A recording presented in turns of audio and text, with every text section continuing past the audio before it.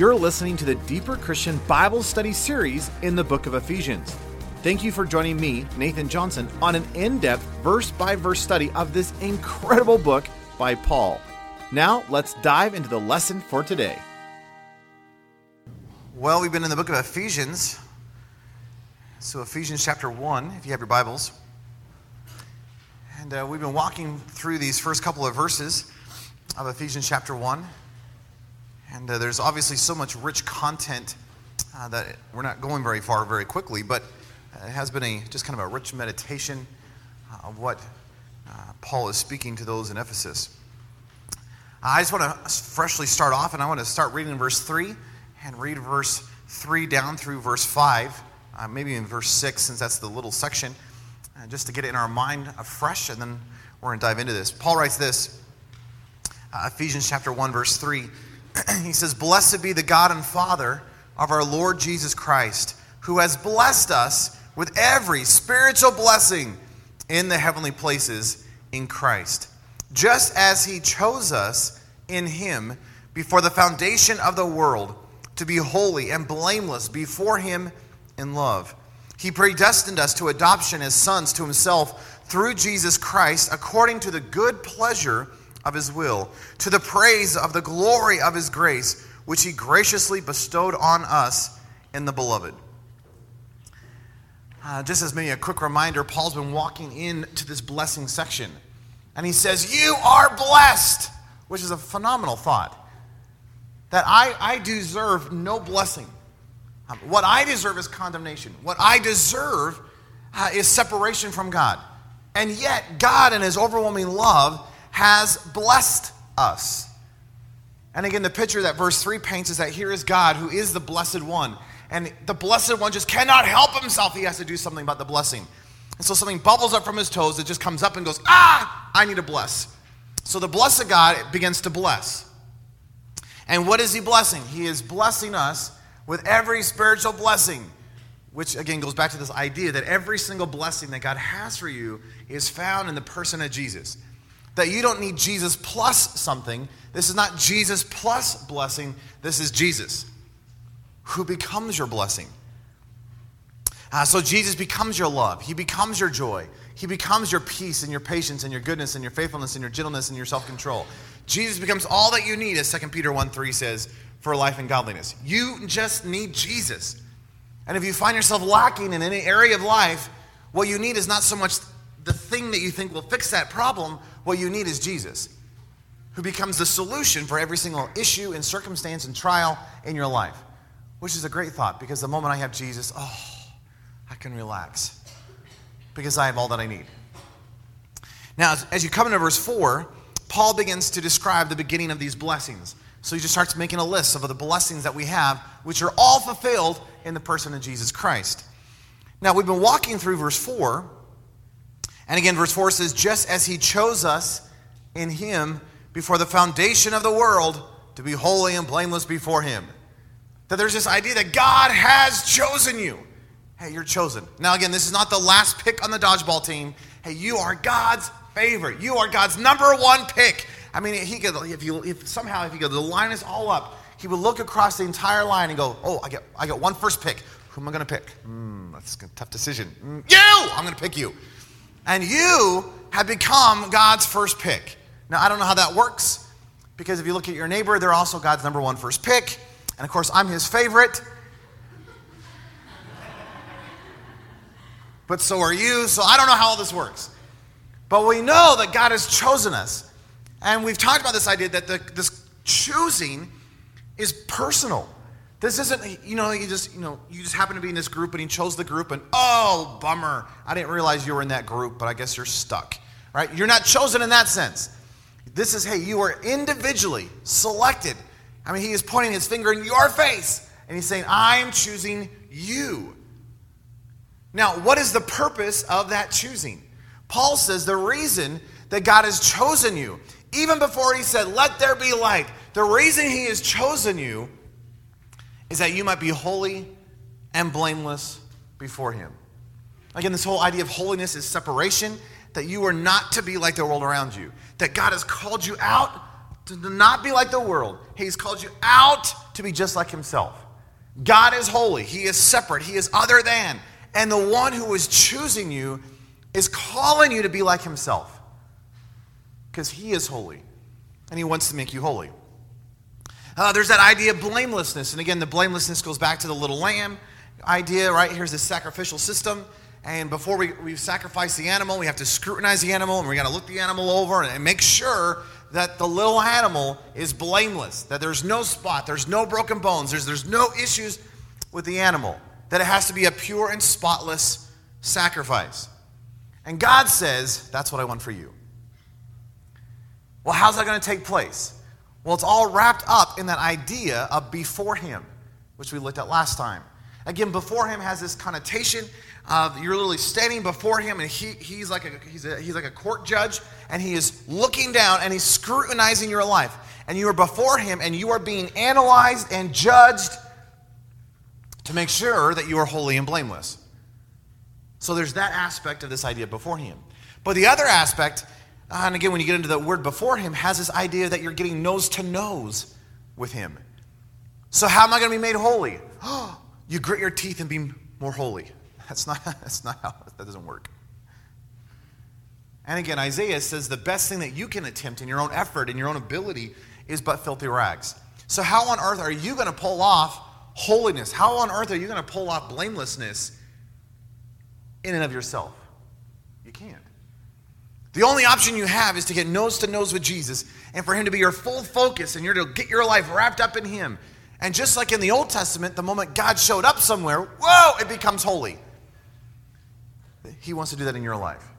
That he is willing to take that which is unholy, you, come inside of your life, and somehow in the coming in of your life, he takes that which is unholy and makes it holy. He is willing to be birthed into a stable known as you. But he is unwilling to keep you there. That he wants to change and transform you. See, he does not want to keep you with a whole bunch of smelly stuff in your life. He is zealous and jealous over this body known as you. And what is he doing? He is really taking your life. He's sanctifying you and changing you and making you holy. He's dragging you in, and he's making you like himself. But you, in and of yourself, cannot be holy. So what is the only chance you had to be holy? To embrace the one who is holy. And as you embrace the one who is holy, you find that it's not that you grit your teeth and try to make yourself holy. What you find is that he just begins to make you holy. So Paul is going after this idea that you are called to be like the one who is calling you. Hey, that you are to embrace the one who is holy, and in so doing, he makes you holy. That here he is scrutinizing my life, and he's analyzing my life. But as he's scrutinizing my life, at the same time, it's as I'm getting nose to nose with Jesus that he changes me. He makes me holy. That's good news, folks. Now, as you look at our passage, it's interesting. At the end of verse 4, at least in my translation, there's a little line. It's a prepositional phrase. It says, in love. Now, depending on your translation, in love may show up at the very beginning of verse 5. So, here's the quandary. And I'm just going to bring you into some of these problems. The word in love, right, in agape, in the Greek, it's fascinating that some translations say, well, that seems to make most sense at the end of verse 4. That God has chosen you to be holy and blameless before him in love. Praise the Lord. Now, some translators say, no. Actually, contextually, it makes far more sense to start it in verse 5, which says, in love, he predestined us unto adoption. And you could say, well, which one's correct? And I'd say, I don't know. So, how are we to properly understand this idea of where in love shows up? Now, let me give you the big view problem. If you look at your Bible, verse 3 down to verse 14 is the blessing section. And in your English translation, doesn't matter what translation you have, that English translation is split up probably into some paragraphs, into a variety of sentences with a whole bunch of periods, colons, semicolons, commas, all that kind of stuff, right? There's all that kind of stuff in your text. The challenge that we have is that when you look at in the original Greek, verse 3 down to verse 14 is one sentence without punctuation. So, as a translator then, you have to make some judgment calls about what on earth Paul is doing. Now, if you thought Charles Dickens had some long sentences and paragraphs, hey, Paul just is like, buddy, you got nothing. Paul is talking about the blessings of God in verses 3 down to verse 14. And it's just like he just starts talking. He's like, whoa, let's just keep on going. And he just keeps on going. And he's like, don't put a comma. Let's just keep on going. Hey, no periods. Let's just keep on going. And he just go. And he finally gets done. He's like, whoa, isn't that good? And we're all like, could you diagram that sentence for me? Paul's like, don't worry about that. Let's just focus on the blessings. So the challenge then for a translator is, well, where do we put this? Now, we've broken up. Now, you understand the verses. We put the verses in there, right? For the sake of sanity, so we can say, hey, look at verse 4, and you all look at it at the exact same place. But the challenge then becomes when you look at this phrase, in love, contextually, does it conclude verse 4, or does it begin the idea of verse 5? And they are two distinct ideas. They are two blessings, if you will. One, you are chosen. Praise the Lord. Well, what am I chosen? Well, you're chosen before the foundation of the world to be holy and blameless before Him. In love! It's a great statement. But you realize you've also been predestined unto adoption. How's that done? In love! So where do we put the in love? And last night I decided, well, I want to look at this afresh. So I pulled up some of my scholarly commentaries, and I was looking at the arguments. And it's funny, depending on who you read, they all have different arguments. It should be at the end of verse 4. No, it should be at the end of verse 5. No, it said at the end of verse 4. No, I said verse 5, verse 5. And you're just like, people, does it matter? So, let me give you your two options, and you can just decide where you want to put it. Sound good?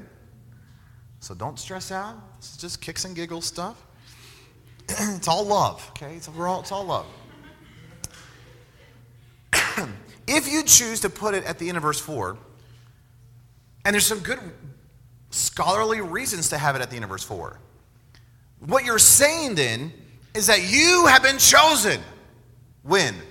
Before the foundation of the world. Why? Or for what? To be holy and blameless before Him in love. And the in love then is therefore giving aspect to, or it's defining this idea of what it means for you to be before Him, to be holy and blameless. So the emphasis then of the idea of in love is you and your behavior or your position. Now, it's interesting when you look at the scholars, what they'll tell you or what they'll point out is that prepositional phrase, in love, most oftentimes follows a statement, and it's usually referring to human love. Several times throughout the book of Ephesians, in love as a prepositional phrase shows up, and I think 6 out of the 9 times that the word shows up, it's talking about human love, not God love.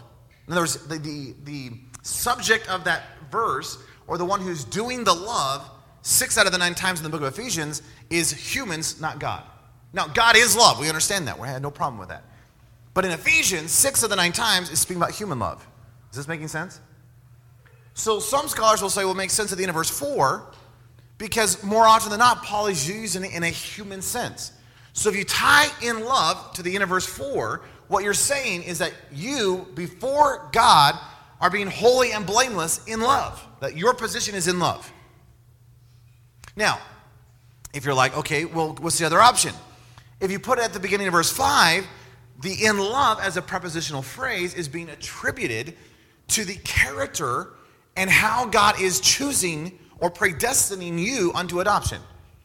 So it is in this overwhelming love of who God is that this predestination for adoption shows up. Do you understand the two options? Now, here's the question. Which is accurate? Both of them. So if you say, Nathan, which one's correct? I'd say, I don't care. I mean, I care. I do care a lot. But I don't think it matters. Why? Because no matter which side you put it on, it's still true. Biblically, you can take either of those ideas and bring it into all of Scripture, and you realize they both still are true.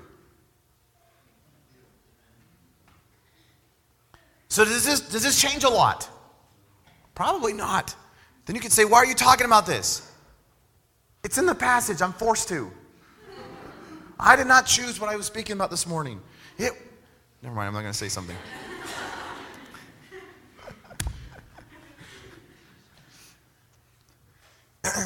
Do you know how that God functions out of love? That love isn't merely an emotion. Love isn't merely something he has on the side. God says, I am love. Now, God's not emotion. You understand that? God is not a feeling. He's not some, ooh, I got goosebumps. He's not that, right? So we use love in a variety of ways as a culture, but God says, I am love itself. If you look at the fullest expression of love, that's who I am. 1 John chapter 4, verse 8 and 16 says, God is love. That's verse 8. Verse 16 says, God is love. So he's an emotion. No, we do not worship emotions. Oh, so when I get that little goosebump, that's God. No. You're totally missing that idea. We're not talking about that kind of stuff. We're talking the essence of love, the heart of true agape love. That's who God is. He says the very nature of who I am is perfect, holy, righteous love. Jesus is God in nature. We understand that. What is that? That's perfect, holy righteousness and love. How did Jesus function? He always functioned out of love. You realize that Jesus was always redemptive.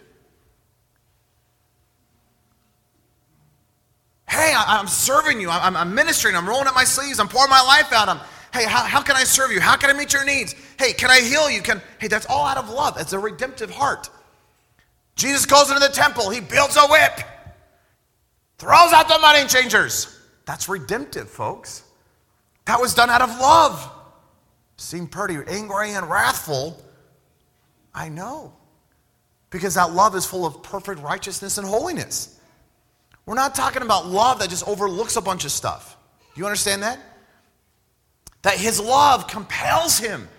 Why did he send his son? John 3:16. He sent his son because he loves the world. But you realize the world has a problem, and he has to deal with the problem. He's not just overlooking something. That's not love, folks. Love is not just merely I'll just forget about it. Love does something about it. Is this making any sense? So God is love. So you mean he's really nice all the time? No. So he's angry? No. He's love, folks. My parents are loving, and they spanked me all the time.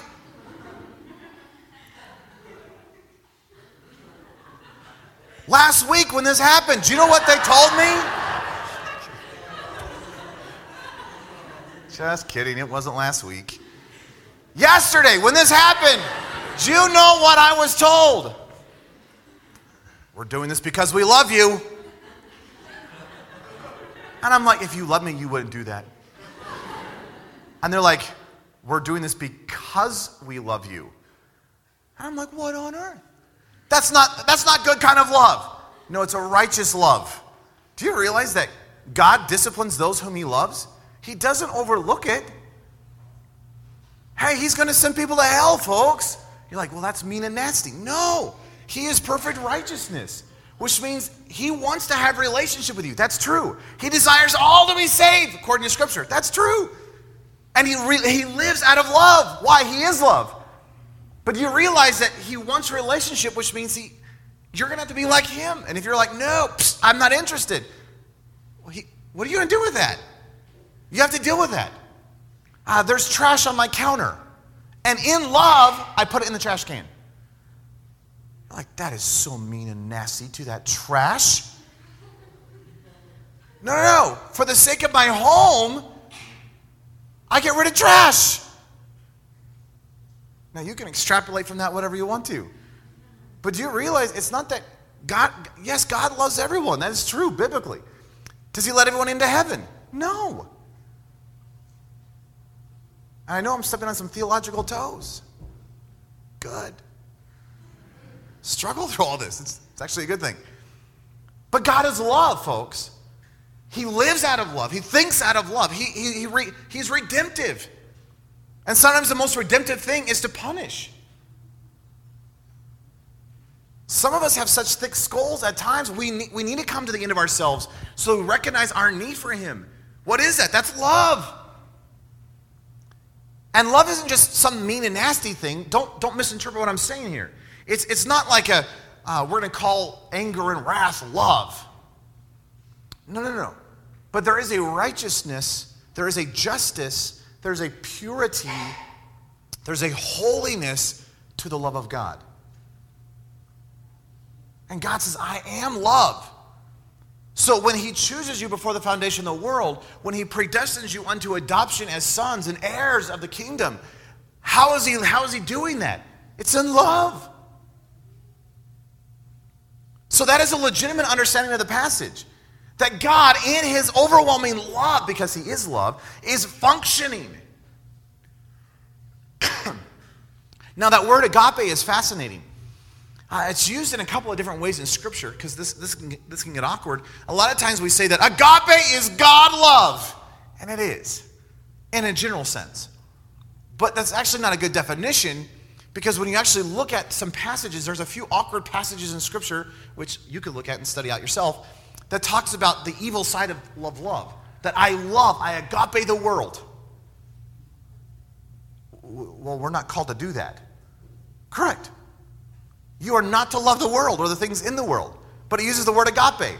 So if it's the God love, you're not to God love the world. In the sense that you are wrapped up in the flesh and of the world. Correct? So you have to understand that agape, even though it's mostly used in the sense of this unconditional, unmerited, pour your life out kind of love, which we see in Jesus, it is used in some other instances in Scripture. Is that fair? But if you want one of the best definitions for agape love in the most general sense, this is it. It's an unconditional, unmerited, passionate love characterized by a willing forfeiture of rights or privileges on another's behalf. I'll say it again. An unconditional, unmerited, passionate love characterized by a willing forfeiture or a giving up of rights or privileges on another's behalf. You realize that that's how God functions? He willingly gives up the rights and privileges of himself for the sake of other people around him. Now, the best example of agape love, if you want like the number one example, it's a cross. What is that? That's love. Well, that's painful. I know.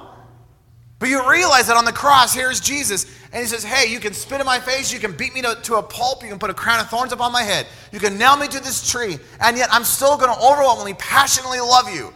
Why? Because this is unconditional, unmerited, a giving up of my own rights and my own privileges for the sake of somebody else. That is agape love. Now again, it's used in other instances, and there's other ways you have to understand this, but in the most general sense, the way it's mostly used in the New Testament, it's that idea. And God functions out of that. Hey, when God looks at you, how does he see you? He sees you out of that redemptive, holy, perfect, righteous love. That God is not looking down from heaven, waiting for you to make a mistake, and then stomp on your head. And yet we in the church think that he's doing that all the time. Right? Oh no, I only prayed for 5 minutes and not 7 minutes today. And God's like, car accident. That's not how God functions, folks. And I know that seems extreme, but we think that. Don't we? Well, I didn't do my devotions today. I'm going to have a bad day. Why? I didn't do my devotions. Yeah, but aren't you wrapped up in Jesus and aren't you meditating upon the word all day long? I know, but I didn't do my devotions. Do you see how we just twist this thing? God is love, folks. He desires you to be like him. And yes, he's going to discipline. And yes, he's going to bring judgment. But that's all out of love. Jesus tells this parable of the weeds and the wheat and the tares. And the farmer says, hey, or the farmer guys come up and say to the farmer, hey, the tares, the weeds, have gotten into the wheat. Should we just yank it up? And the farmer says, no, don't do that yet. Because in pulling up, you might pull up the good wheat. So just wait till the end. At the end, it'll make itself clear. So here's a harvest time, and they're doing the harvest thing, and they put the wheat over on this side, and they put the tares over on this side. Now, what do you do with wheat? Well, you harvest it. What do you do with tares? Well, you burn it. Isn't it interesting in the passage? The farmer is not like, ha ha ha ha, burn it. That's nowhere in the passage. Isn't that fascinating? Now, of course you've got to burn it. Why do you burn it? Because that's what you do with tares. But it's not some mean, nasty, burn, baby, burn kind of stuff. This is just, what else do you do with tares? You burn it. So don't. Is this making any sense? So it's not that God is excited to bring about judgment. He's love, folks, but he's going to bring judgment. And it's not some mean, nasty judgment. That's just, what do you do with tares? You burn it. And how is God functioning? He functions out of this nature called love. Are you getting this? Now, that's if you tie it into verse 5. And that is legitimate, and that is true. And that is all across Scripture. God is love. 1 John 4, verse 8 and 16. God is love. God is love. God loves the world. Out of his own self, he just loves the world. Therefore, he sent his son.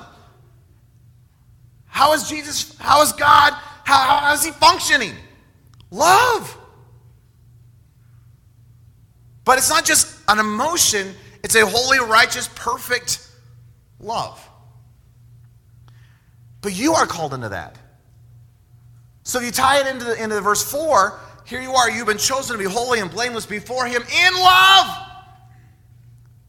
Which means, what is your position? Your position in the midst of being before him, scrutinizing and being made holy and blameless, that is to be done in love.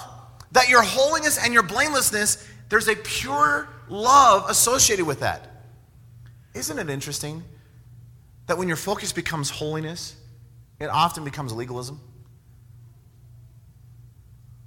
The moment that holiness is the big deal in my life, and hey, you are called to be holy, but the moment holiness becomes a big deal of your life, you start putting all these restrictions, and it becomes a do and don't list, and therefore your life begins to become legalistic. And I am trying to become holy. That's not holiness. Holiness is a person. And I've said this before, but what's interesting is that when you look back at the holiness movement 100 years ago, the holiness movement, they were so, and it was, I think, done out of pure motive, but they were so vigorous and just so excited about holiness that they went after holiness and they lost Jesus. Because it became a list of do's and don'ts. You realize had they gone after Jesus, they would have been holy too? Because you can't go after Jesus, the one who is holy, embrace the one who is holy, and not become holy. So it's a focus thing. It's what is central in your life. Hey, should you pursue holiness? Yes. But don't pursue holiness outside of Jesus. It becomes legalism. How do you pursue holiness? Embrace the one who is holy. And in getting Jesus, guess what you get? You get holiness.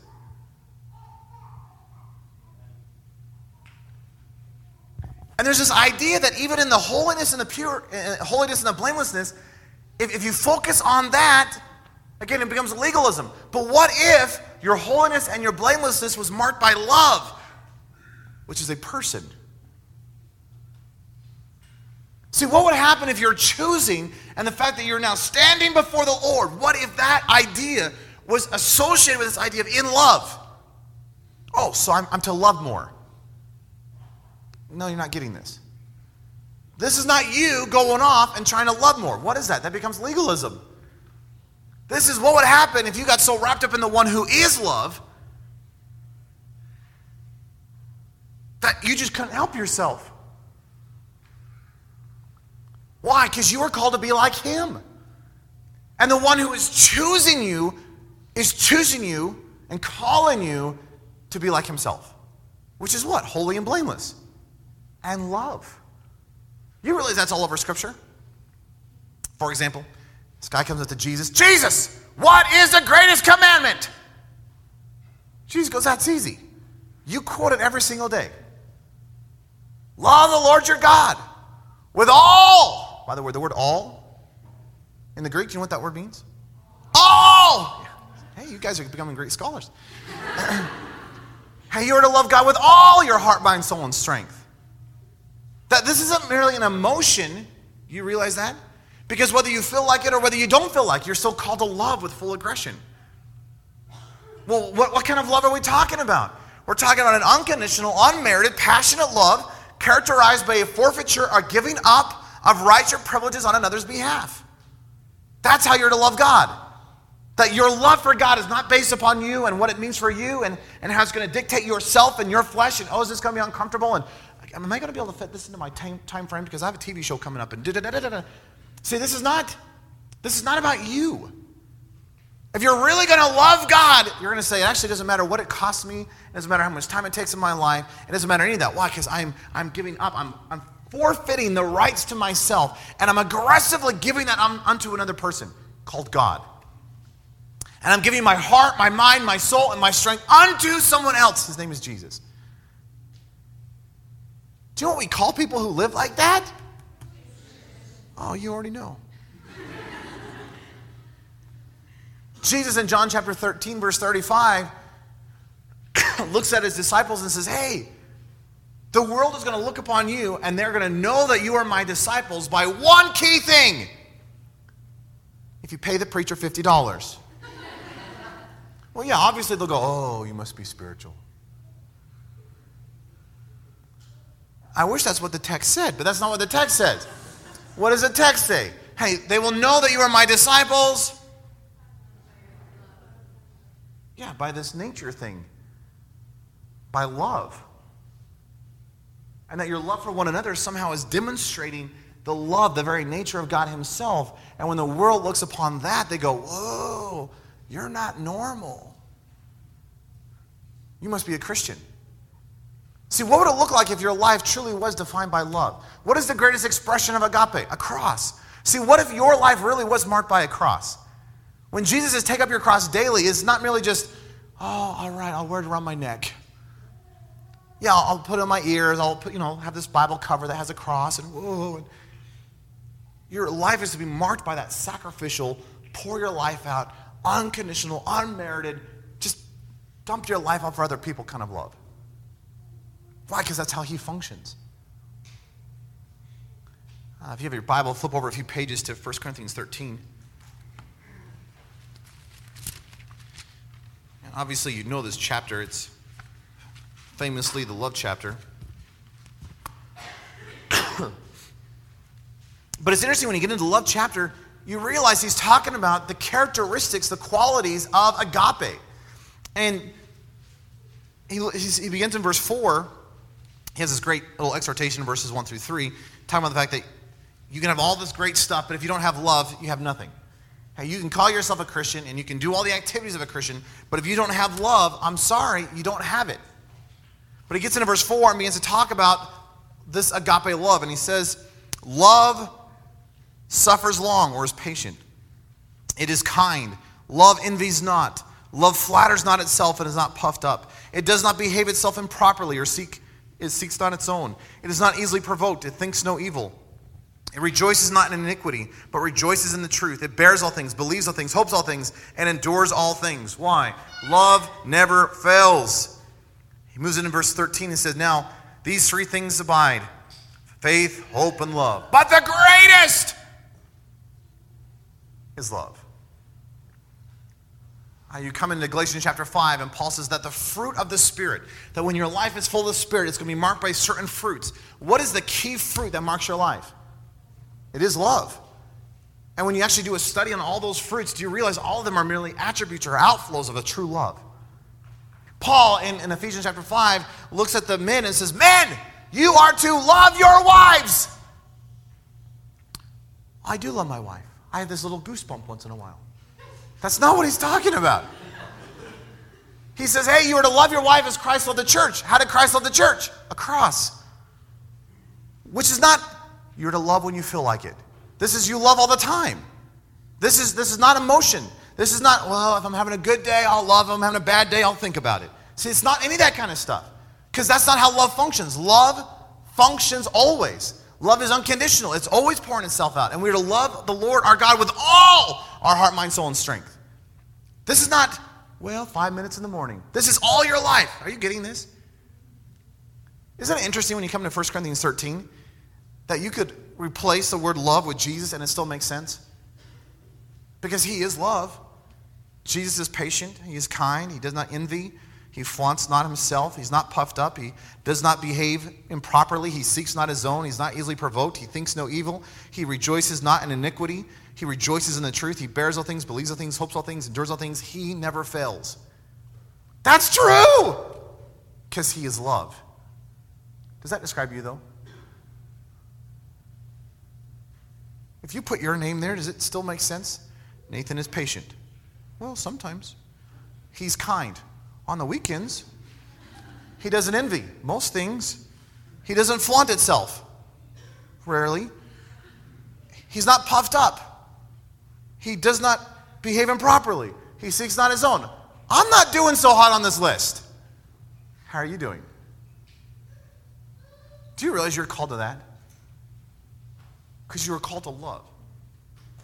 He is love, folks. And he is calling you to be like himself.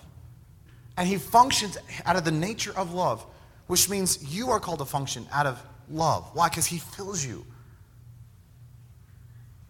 And you've been chosen before the foundation of the world to be holy and blameless before him in love.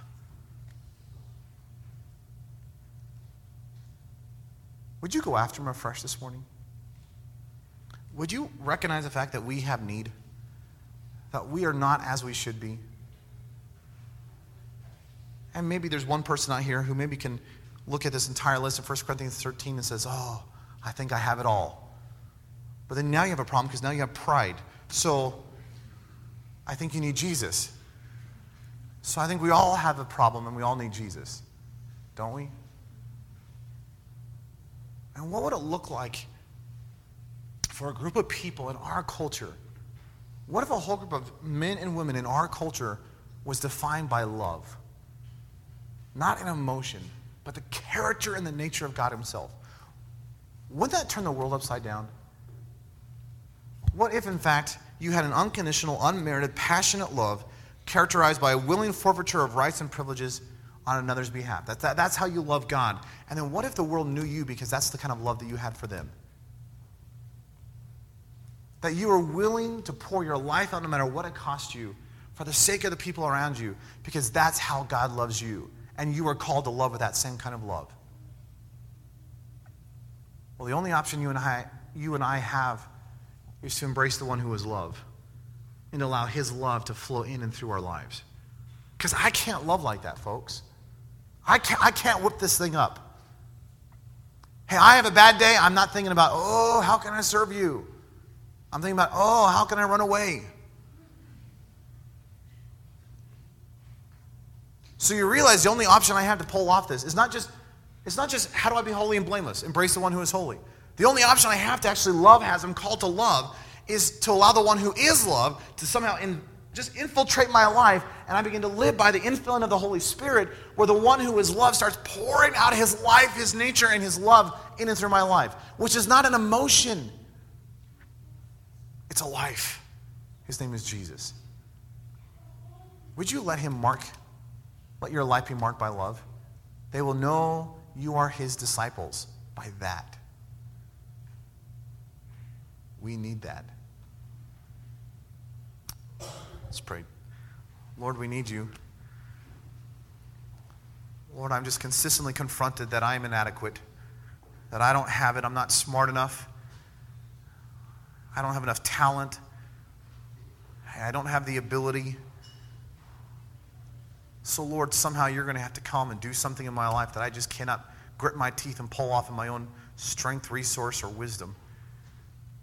Lord, I want my life to be marked by love, not an emotion, not just when I feel like it, but what would happen if my life, every moment of every single day, was just soaked, saturated, permeated with your life, which is love. It's a holy, perfect, righteous love. Lord, I need a holy, perfect, righteous love indwelling within me. Because I cannot be holy, I cannot be perfect, I cannot be pure, I cannot have love as I'm called to love in and of myself. So Lord, I just want to freshly come and throw myself beneath the cross and just say, I need you. Lord, I want to surrender afresh and just say, I can't, but you can. And yes, I know I fully participate, and I know that, hey, somehow this is, I'm pressing into this. I get that. But Lord, I just can't produce this. I don't have the substance or the strength. So Lord, I just throw myself upon you and ask that you, through your Spirit, would somehow begin to do something in and through my life that when the world looks upon can only describe as you. May this world know that you are still God of the universe because they see you, who is perfect love, oozing out of every pore of my body, being showcased through everything that I say, everything I think, everything that I do. Lord, this world needs you. So, Lord, would you show this world afresh through our lives who you are? And, Lord, this morning we just want to turn and we want to worship you, for you are worthy. We don't want to sing songs. We want to worship.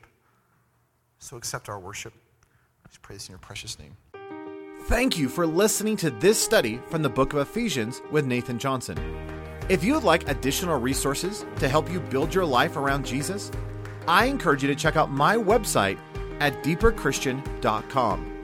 This podcast is the audio version taken from my video series in Ephesians. And if you'd like to view the video version of this study, you can do so by going to deeperchristian.com/Ephesians. Know I am cheering you on as you build your life around and upon Jesus Christ. See you next time.